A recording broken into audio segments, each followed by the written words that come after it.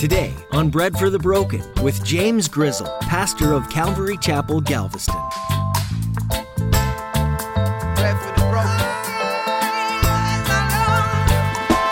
broken. People are primed for somebody to show up and say, hey, I think I have an answer. I think I know how to solve it to where we can all get along. The sad thing about it is, whatever plan it is, we know it's not made to last. It's not made to last. It can't last. Because without Christ, without Jesus, there's no lasting peace. There's no real substance behind that quote-unquote peace.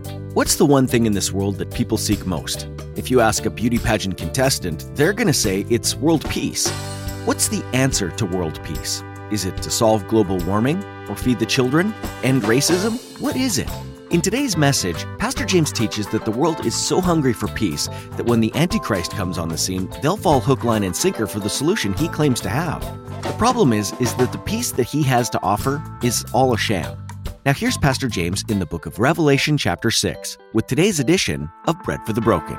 We need bread for the broken. Give some bread to the broken. We need hope for the hopeless. Give some hope to the hopeless. Bread for the broken. Revelation 6. Let's just get right into this. This is a fun little chapter. This is like the beginning of it all, the beginning of the end, so to speak, when it comes to the tribulation, the beginning of the 7 years and just all that good stuff. But let me pull up my Bible here. Revelation 6, you guys are there? All right, I'm going to read from the ESV. I'm also going to pull up my New Living Translation too, so I don't know if that helps you, but it helps me at times. Okay, there we go. It says, verse 1, now I watched, this is John, now I watched when the Lamb opened one of the 7 seals. All right, so we'll push pause there, because if you're just jumping in today, you're like, what? 7 seals, what are we talking about? Well, chapter 5 was this amazing worship service that was happening in heaven, okay? And there was a document, a scroll that has been sealed with 7 seals. And nobody in heaven, on earth, nobody could be found who was worthy to open up the scroll, except for one, the Lamb who was slain, and that's Jesus. He's the Lion of the tribe of Judah. There you go. You got the Lion and the Lamb, okay? So Jesus, the Lion of the tribe of Judah, and he's the Lamb, the perfect sacrifice on the cross, okay? The propitiation for us, the perfect sacrifice. He was worthy to take the scroll from God and to begin to open up, to peel back the seals. There's 7 seals, okay? Chapter 6 is where the seals start to get peeled off. Now, not all 7 will be opened in this chapter, so I hope we understand that. The way this normally is you got the 7 seals. Well, you open up 6, and then there's a break for the 7th. And then you'll have 7 bowls. And the 6 will be poured out, and then there's a break before the 7th one's poured out. It's the way that the structure, the literary structure of this letter, and there's a reason, and we'll talk about that. But we get to look at seal 1, 2, 3, 4, 5, and 6, okay? So the Lamb, it's Jesus, opened up one of the 7 seals. I heard from the 4 living creatures. Those are the ones, the seraphim, that are flying around the throne of God, and they have the eyeballs everywhere, okay? And they got multiple wings, multiple sets of wings. They're flying. They're crying out, "Holy, holy, holy!" And it says one of these 4 living creatures says with a voice like thunder, "Come." Verse 2, and I looked, and behold, a white horse, and its rider had a bow, and a crown was given to him, and he came out conquering and to conquer. All right, so this is interesting. This is seal number 1, and John's there. He's checking everything out. He's watching the Lamb as the Lamb just peels off that seal, and then immediately one of the 4 creatures shouts out, "Come." So he's beckoning this rider to show up. This rider on this white horse cannot show up until this event happens.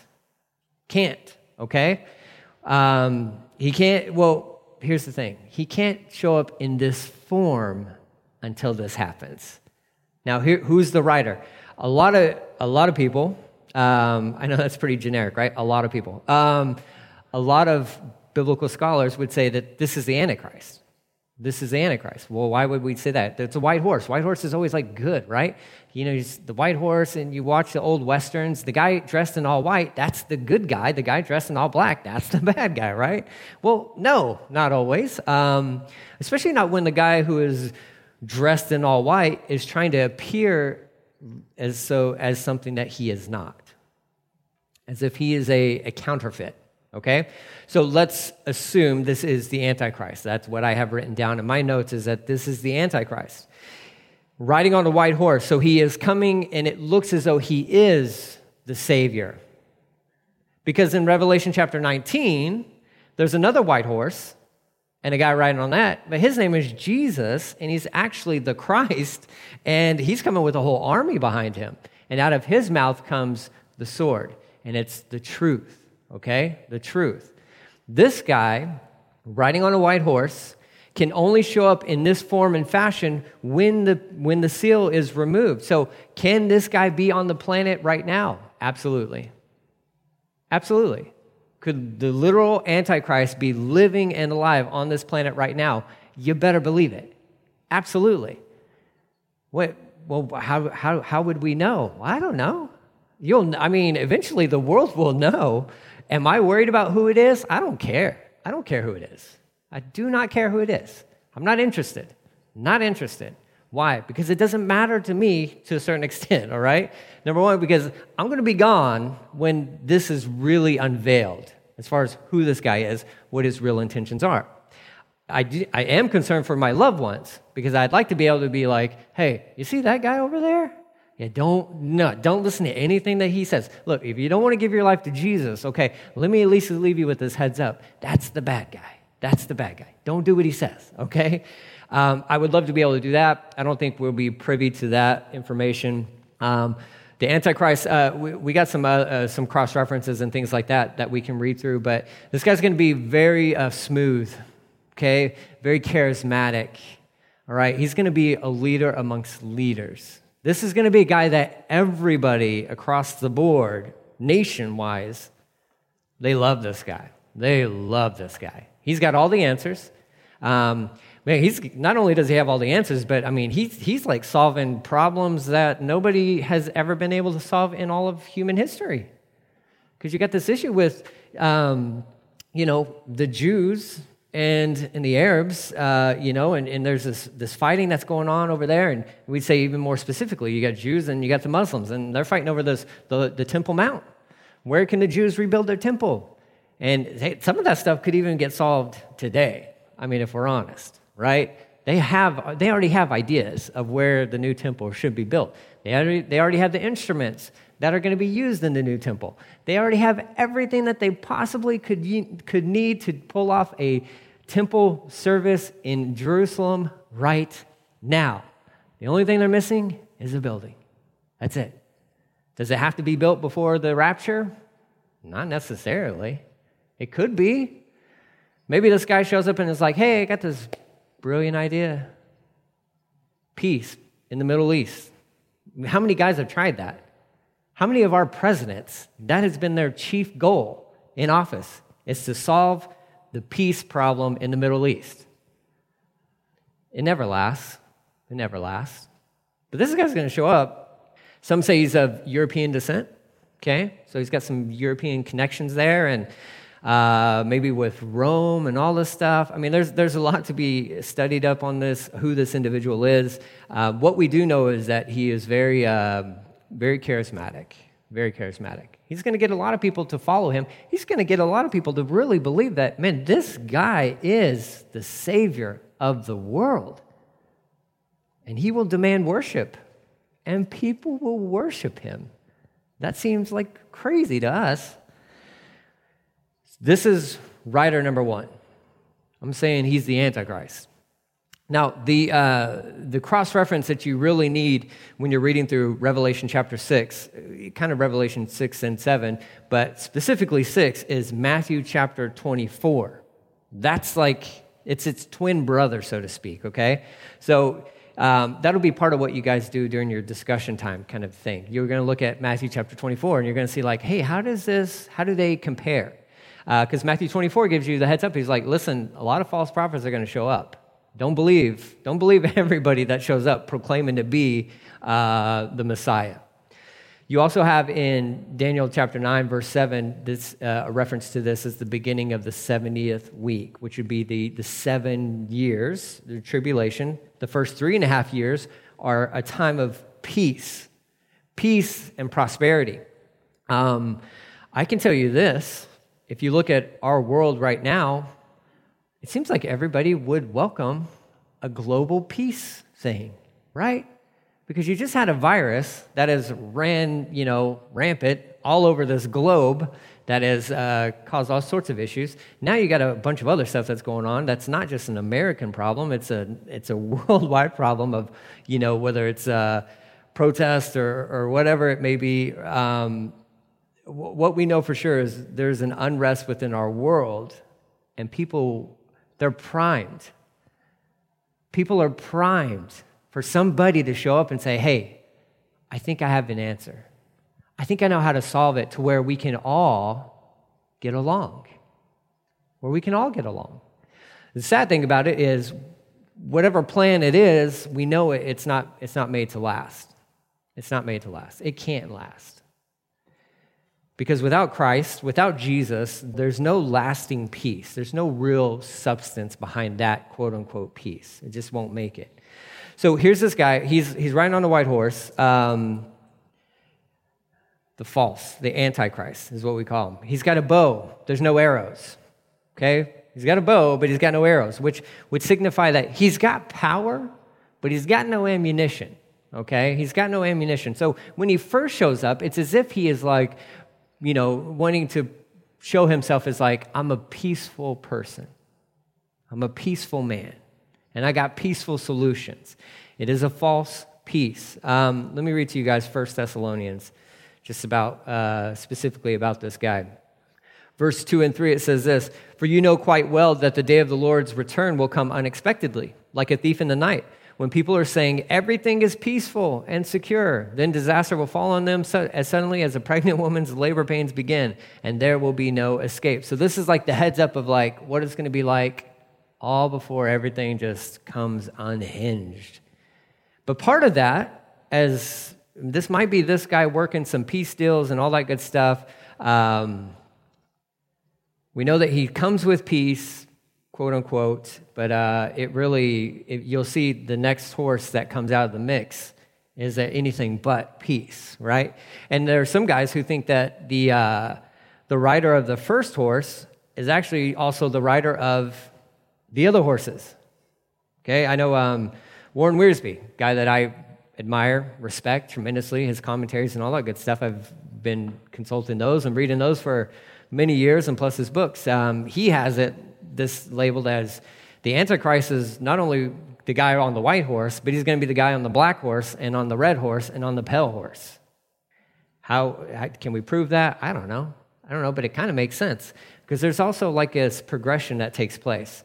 So you got the first horse, rider, he's got a bow. A crown was given to him, so he's been given the opportunity to rule. Now he doesn't have it apart from God's sovereignty. Okay. He can't just show up and do this stuff on his own.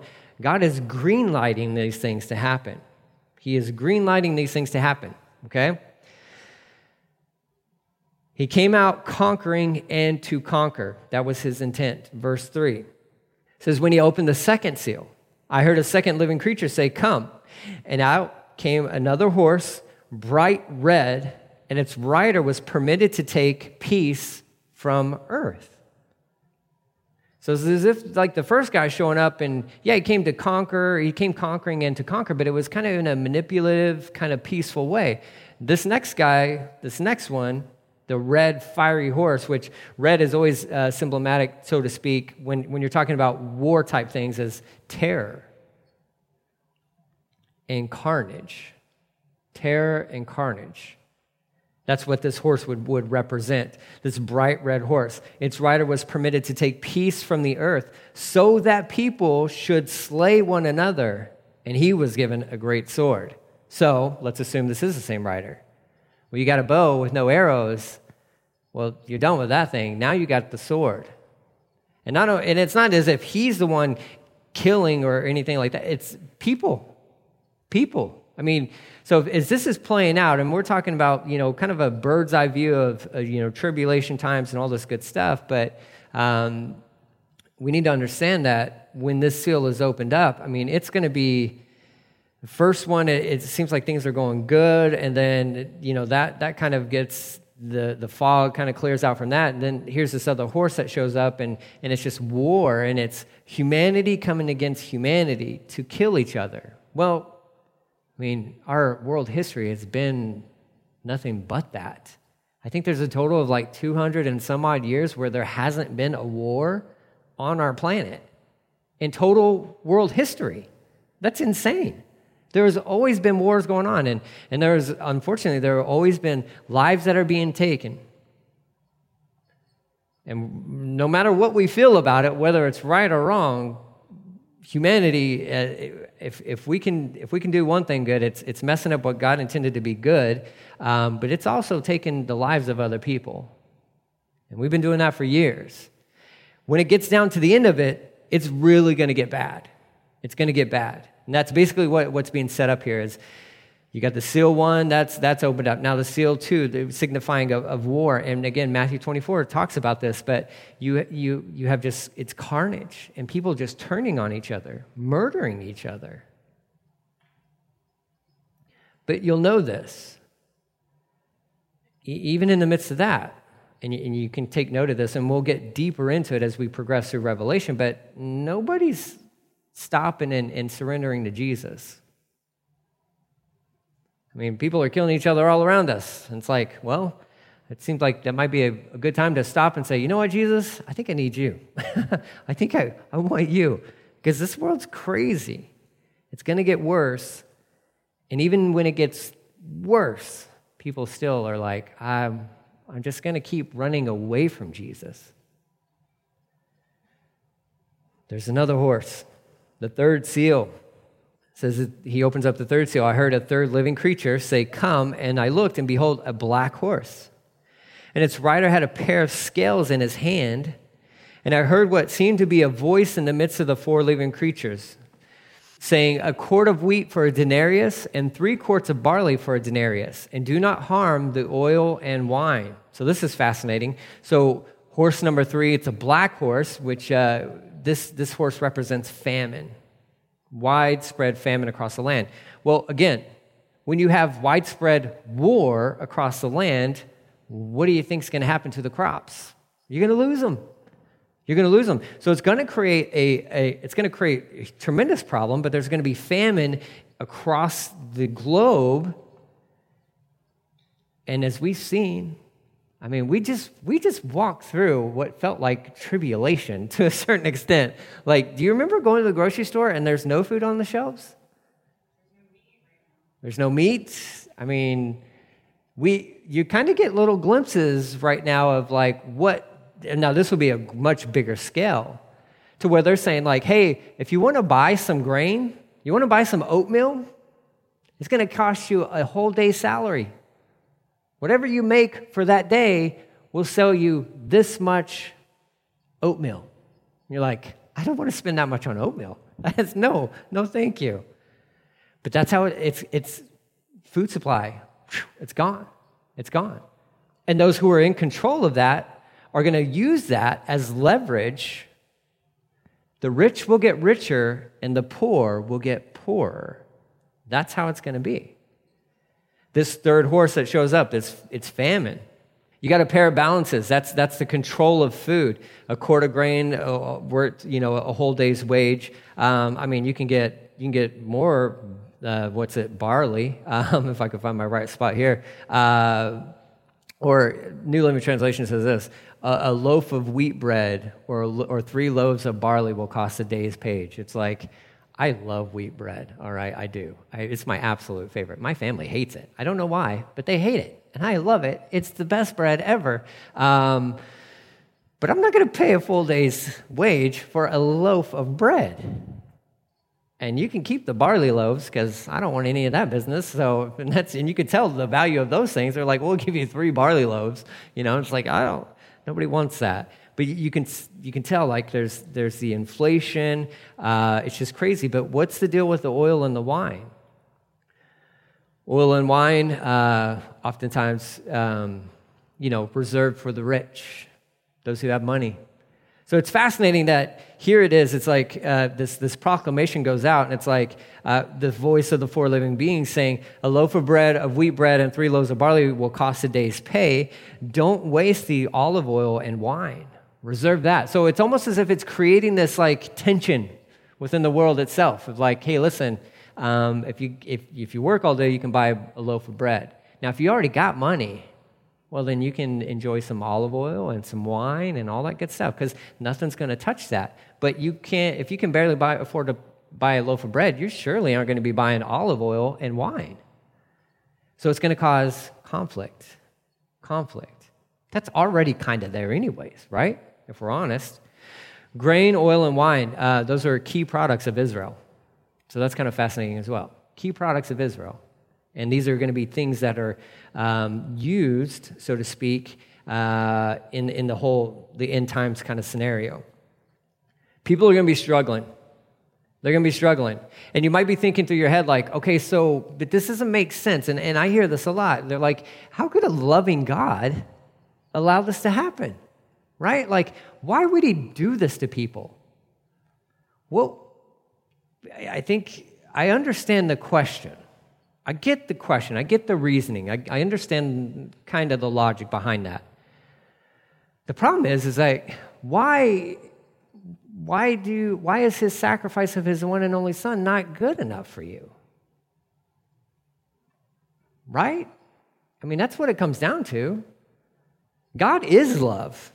God is loving. God is merciful. But God is also just.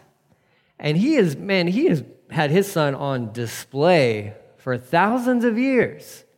The greatest proclamation of love towards humanity that God could ever demonstrate. And he has continually had people spit in his face about that one thing. Continually rejecting Jesus. And we're supposed to be okay with that. And so when judgment comes, we're supposed to be like, well, if he was really a loving God, then he wouldn't be like that. It's like, I'm sorry, but he is a really loving God, and he's given humanity countless opportunities. At some point in time, it has to stop. At some point in time, the grace runs out. Because humanity, even in these conditions, what you're not going to see is revival.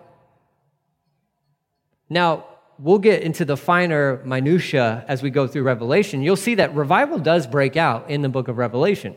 Lots of people end up getting saved. There's a lot of Jews that end up getting saved. It's really a cool thing that happens there. But you also have a lot of other Gentiles that get saved during the book of Revelation. So that's a sweet thing. So you do have people turning to him. But by and large, what we think people would be like, you know what? I think we've had it wrong this whole time, and maybe that Jesus thing is actually the best thing. There's not a lot of that. In fact, until the very end, just a spoiler alert, when he does come back, there is an army prepared to meet Jesus as if they're going to fight him. The hopeless, bread for the broken. Revelation isn't just a dream that John made up to entertain or scare people, but yet I wonder what we feel about the last book of the Bible. John's vision of what he saw in the heavens offers many details and signs about what we can expect to come in the future. I take comfort in these words found in Revelation 21:4. And God will wipe away every tear from their eyes. There shall be no more death, nor sorrow, nor crying. There shall be no more pain, for the former things have passed away. Oh, what a glorious day that is going to be. Are you ready, friends, for Jesus to return? If you have questions regarding today's message, would you let us know by visiting breadforthebroken.com and submitting your question through email?